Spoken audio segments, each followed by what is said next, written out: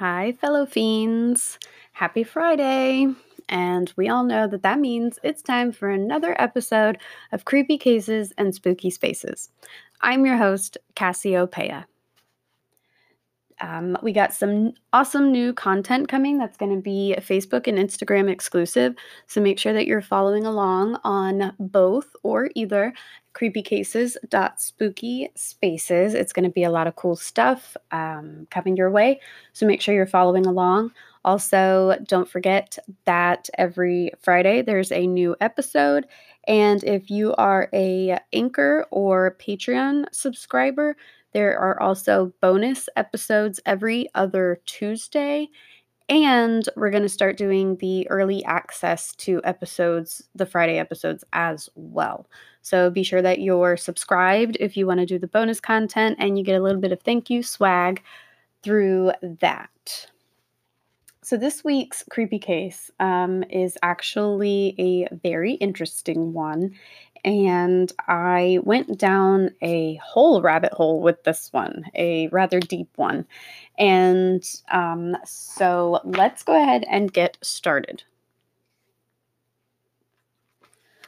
On the Sunday morning of May 5th, 1957, Marjorie Wynne was bewitched by despair after having been forcibly separated from her children, and she decided to commit suicide. She took lethal quantities of aspirin and phenobarbital, got into her car with the intention of colliding somewhere at full speed.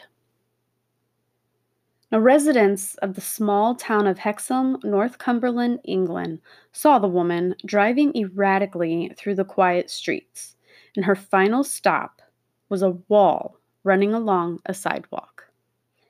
She rammed the car at full speed, but she didn't die.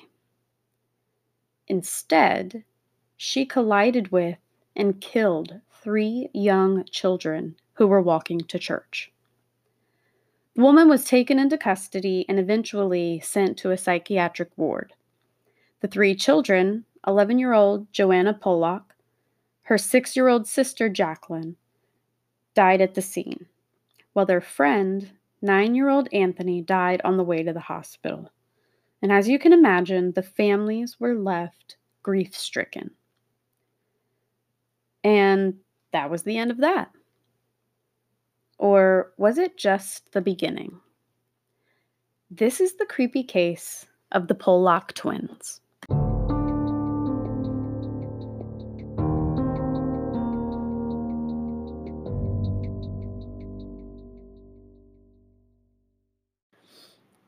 So before I tell you the story of the Pollock twins, let's talk a little bit about reincarnation.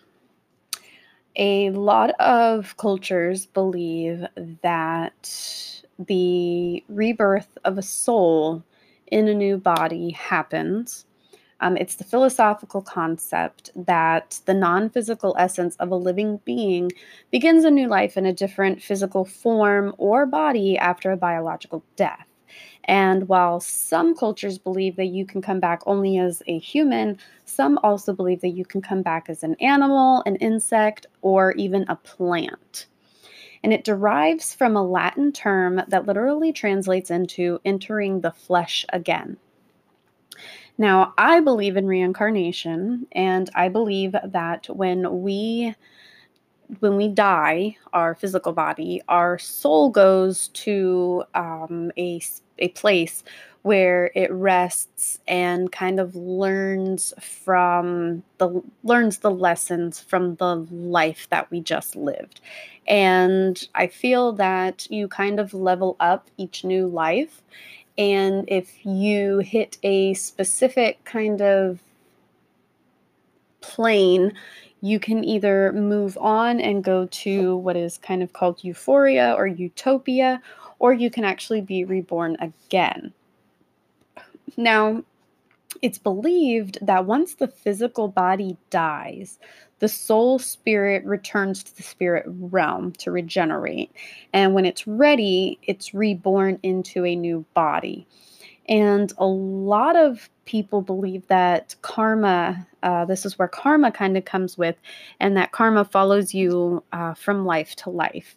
And if you pay your debts, quote unquote, that you will have an easier life in the next reincarnation. Now, it's most common in Hinduism and Buddhism, and it actually played a big part in ancient Greece and Celtic pagan faiths. And most Christians don't believe in reincarnation, as they more so lean towards the life after death, and they either ascend to heaven or they descend to hell. A significant importance on karma goes along with reincarnation, as a lot of people believe in how you live affects the next life. And one feature that is attributed to reincarnation is birthmarks. And most believe that birthmarks are wounds or marks from the previous life. And it could be a wound, just a simple wound, or it could actually be what killed you, and that you carry that on through the next. Experimental birthmarks, it's actually to recognize them in the next life, and that's what some cultures believe. And they actually have put marks on people who are dying and to see if they could recognize those marks in the next life. And a lot of people think that your fears and passions, memories of places and events that you didn't actually live or experience, they believe that those are signs of past lives as well. I actually have always had a fear of bridges and deep water, and I never understood why. And my mom was telling me that she used to have a very vivid dream that she was a woman who was carrying a young child, and they were crossing a bridge, and it was storming, and they got her and the baby got washed off the bridge and they drowned. And she said that it was so vivid, she would actually wake up gasping. And we have a friend, she used to be our reverend at a metaphysical church in Tampa where I grew up. And she told her that it was a past life and that she was actually carrying one of her children. And one of those children were actually one of her children in this life as well. And we basically narrowed it down to that's probably why my mother and I are absolutely insanely terrified of bridges. I can cross them. I do. However, I get horribly anxious and it's just not a fun time. Passions. I love entertaining and I love writing and things like that, singing, dancing, acting. I love doing it all. So, entertainment is a big, big passion of mine. And so I always feel like in a past life, I was, probably somebody who was a big celebrity, maybe. Um, I have birthmarks on my body where Marilyn Monroe actually had marks on her body when she died. Now, I'm not saying I was Marilyn Monroe in a past life, but if you look at our track record and you look at a lot of similarities and ways of thinking and just likes, dislikes, and just things like that, they match up. But, once again, not saying I'm Marilyn Monroe, but, I could be. Anyway, but yeah, things like that also pertain to reincarnation. And I kind of just wanted to touch on that because this creepy case revolves a lot around reincarnation. And I wanted to point some of that out because as you're listening to the details of this case, I want you to kind of pay attention to these subtle little things.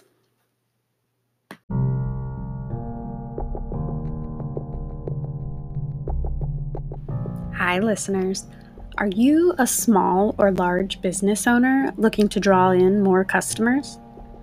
maybe a freelance writer, recording, or visual artist looking to share your craft with more people? Creepy Cases and Spooky Spaces now has ad space available.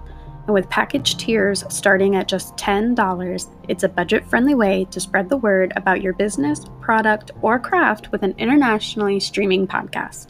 For more details on how to get your ad on Creepy Cases and Spooky Spaces, send me an email at creepycases.spookyspaces@gmail.com.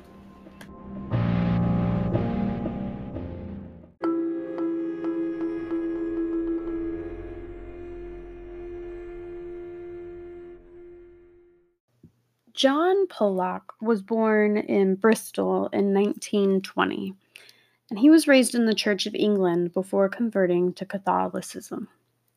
Florence grew up a member of the Salvation Army and became Catholic in the 1940s when she married John. When John was 9 years old, he read a novel that touched on reincarnation, and despite his Christian faith, he strongly believed in it. And he actually told interviewers that he would pray to God for proof of reincarnation so he could prove himself right and the priests wrong. Now, Joanna Pollock was born in 1946, the couple's third child but first daughter. Around 5 years later, in 1951, the family moved to Hexham and their second daughter, Jacqueline, was born. Florence and John ran a pretty successful milk delivery business, so the children were often left with their grandmother.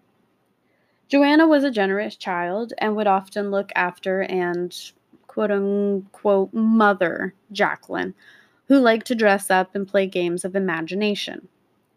She also looked up to Joanna and admired all that she did, and the pair were inseparable.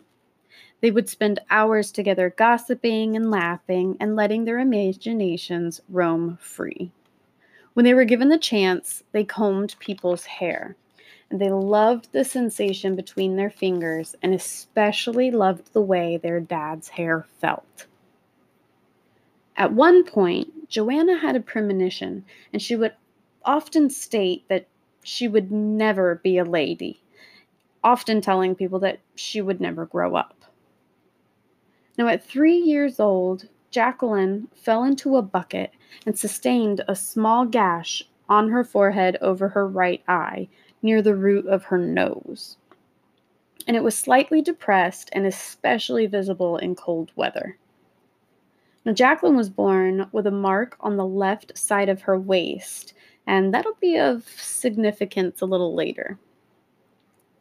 Now, losing a child is arguably the most painful thing a person can endure.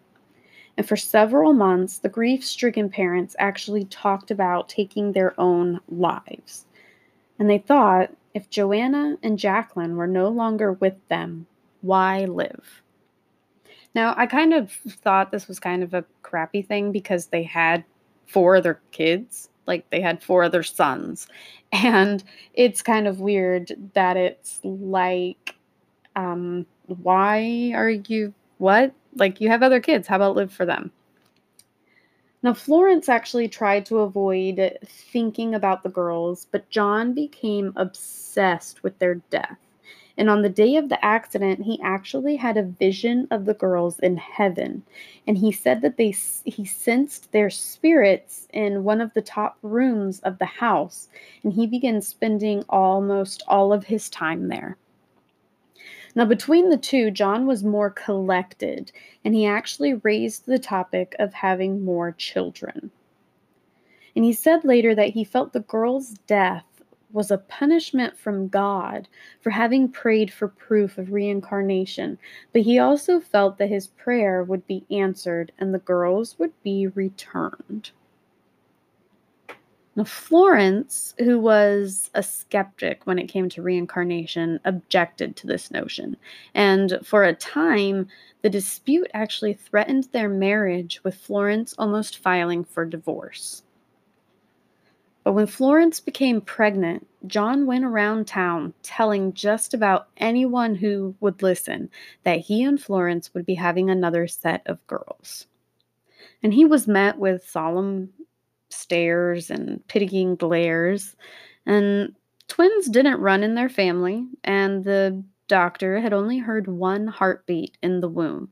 But John would not be deterred. On October 4th, 1958, Florence gave birth. And what came next was more than a coincidence. On October 4th, 1958, Florence gave birth to a set of healthy twin girls, and they named them Jillian and Jennifer. Now, the girls were identical, but had different birthmarks, which is not, it's rather uncommon. It's not, impossible, but it does not happen often. And Jennifer was born with a unique birthmark, a thin white line on her forehead, in the exact location that Jacqueline had the scar from when she fell on the bucket when she was 3. And John thought that this was the answer to his prayers, as Florence stayed skeptical. But then she noticed that Jennifer also had a second birthmark, eerily similar to the one that Jacqueline had in the same location on her hip. Now, the similarities and oddities just kept going. Not only did the girls physically resemble Joanna and Jacqueline, their personalities began to shape like them as well. The family moved away from Hexham when the girls were infants, but just 3 years later they moved back. And the girls seemed oddly familiar with places they had never known, pointing out locations their deceased sisters had enjoyed. And as they walked along one day, one of them stated, "The school's just around the corner," although the school that Jacqueline and Joanna had attended was still visibly blocked by a church. And the other sister remarked, "That's where we used to play on the playground." Now, another strange experience was during playtime when Florence found Jillian holding Jennifer's head saying, "The blood's coming out of your eyes. That's where the car hit you." That's rather interesting and kind of creepy to me. But, I mean, if she knows and she was there. She also made a comment about how Jennifer had hit her head on a bucket. The twins also became increasingly upset and panicked when around cars and other vehicles. Florence said that both Jennifer and Jillian seemed more cautious than other children around cars than she'd ever seen, and they would keep close to her and grab for her hand at even the sight of a car. But still skeptical, Florence felt that maybe it was just due to her own cautious behavior that they were kind of projecting. But John said that he rushed to the girls after hearing them screaming hysterically, finding both girls cowering and hugging after a car started its engine, and the one of the girls said, "The car is coming to get us."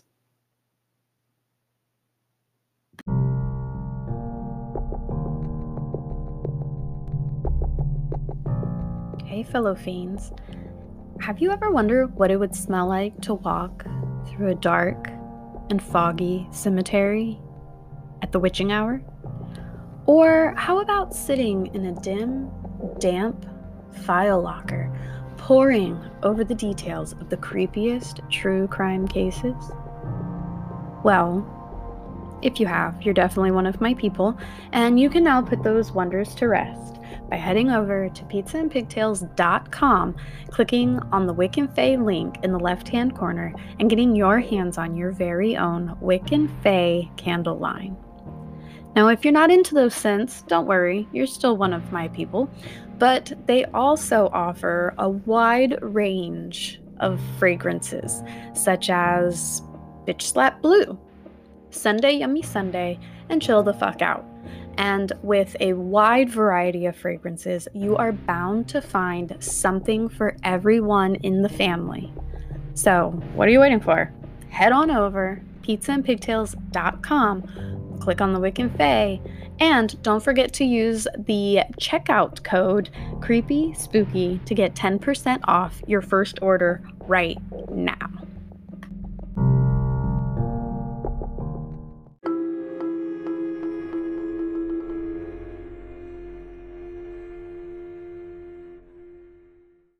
Now, all families keep old toys up in the attic, and the Pollocks were no exception. But when Florence brought down toys that the deceased girls used to play with, she was in for a shock. Jillian took Joanna's, and Jennifer took Jacqueline's. They knew which dolls came from Santa Claus, and they even knew the names of each doll. Now, it's said a request for their old toys is what brought about the toys being brought down in the first place. So it seemed that Jillian was the reincarnate of Joanna, and Jennifer was reincarnated from Jacqueline. And Jillian even acted more mature, and Jennifer enjoyed costumes and acting on plays just like Jacqueline did. The girls also enjoyed brushing people's hair, especially their dads. Now, Joanna and Jacqueline were predominantly raised by their grandmother, and although Florence was more hands-on with Jillian and Jennifer, they often turned to their grandmother for guidance and attention. Now, right before her death, Jacqueline was still learning how to write, and her teacher told her parents that something needed to be done about how she held the writing utensil upright in her hand, and it was more of like writing, holding it in a fist and kind of using it that way. And while Jillian and Jennifer began to learn how to write, Jillian got it down right away. But Jennifer struggled until she was about 7 years old. And even as a young adult, she would revert to holding the pencil upright in her fist. Now, at one point, when Florence was more hands-on with the milk business, she used to wear a smock. And apparently it was put away a little bit after the girls had died, and John pulled it out to do some painting, and one of the girls actually went to him and asked why he was wearing Mama's smock. Now, as the girls got older, the strange coincidences began to fade. First of all, I don't believe in coincidences. Anyway, neither here nor there. But their story had piqued the interest of child psychologist Dr. Ian Stevenson. Now, he was also deeply fascinated with the idea of reincarnation, and he actually studied it and was trying to see if it could benefit medicine in some way.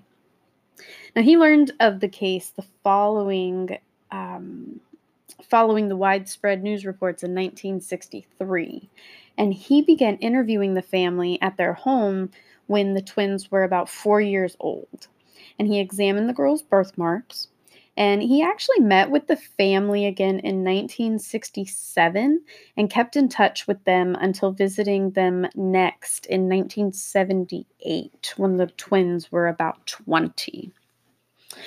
Florence passed away in 1979, and Stevenson actually visited with John and his new wife and Jillian in 1982, and he kept in touch with them until John's death in 1985. And he actually wrote a detailed case report in the second volume of Reincarnation and Biology, a contribution to the etiology of birthmarks and birth defects. Now, this case is one of several discussed in a broadly skeptical critique. It's been met with the criticism that the only witnesses to the similarities were her family, one who strongly believed in reincarnation. But who else would have been able to even touch on these similarities and oddities and strange happenings other than people who actually knew the family quite well? Some believe that the parents are just flat out lying, and some believe that the brothers told the girls the information that happened. But between the birthmarks, like, you can't lie about a birthmark, first of all.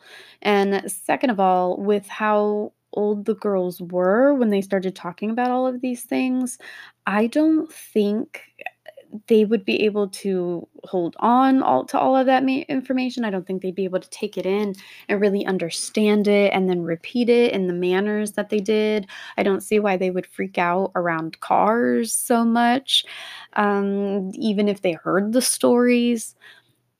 I don't think that they were old enough to really understand what happened. And now, Richard Rockley, a reporter for the website Skeptic Report, suggests that John Pollock most likely talked about the notion of the twins being reincarnation in front of them. And he also suggests that the parents could be reading too much into the things that the twins said. However, birthmarks that match past life birthmarks, scars, or even wounds are not only found in the Pollock case, but in a substantial proportion. And Stevenson found 895 cases in which the previous incarnation was identified. And now, whether you believe or not in incarnation, I think it's safe to say that something definitely could, I don't want to say something definitely happened or something definitely could be going on, but there's definitely a phenomena. And whether we understand it or not, there's just no question. And I really wish that we could have, I wish that we had more to go on, or there was more to the story or the case, or that it might have been a little further along in the timeline of the history, because I feel like we would have a little bit more to kind of judge and go off of. But tell me, head over to the Facebook or Instagram page, creepycases.spookyspaces, and tell me your thoughts on reincarnation, because I would love to hear them. And on that note, until next crime.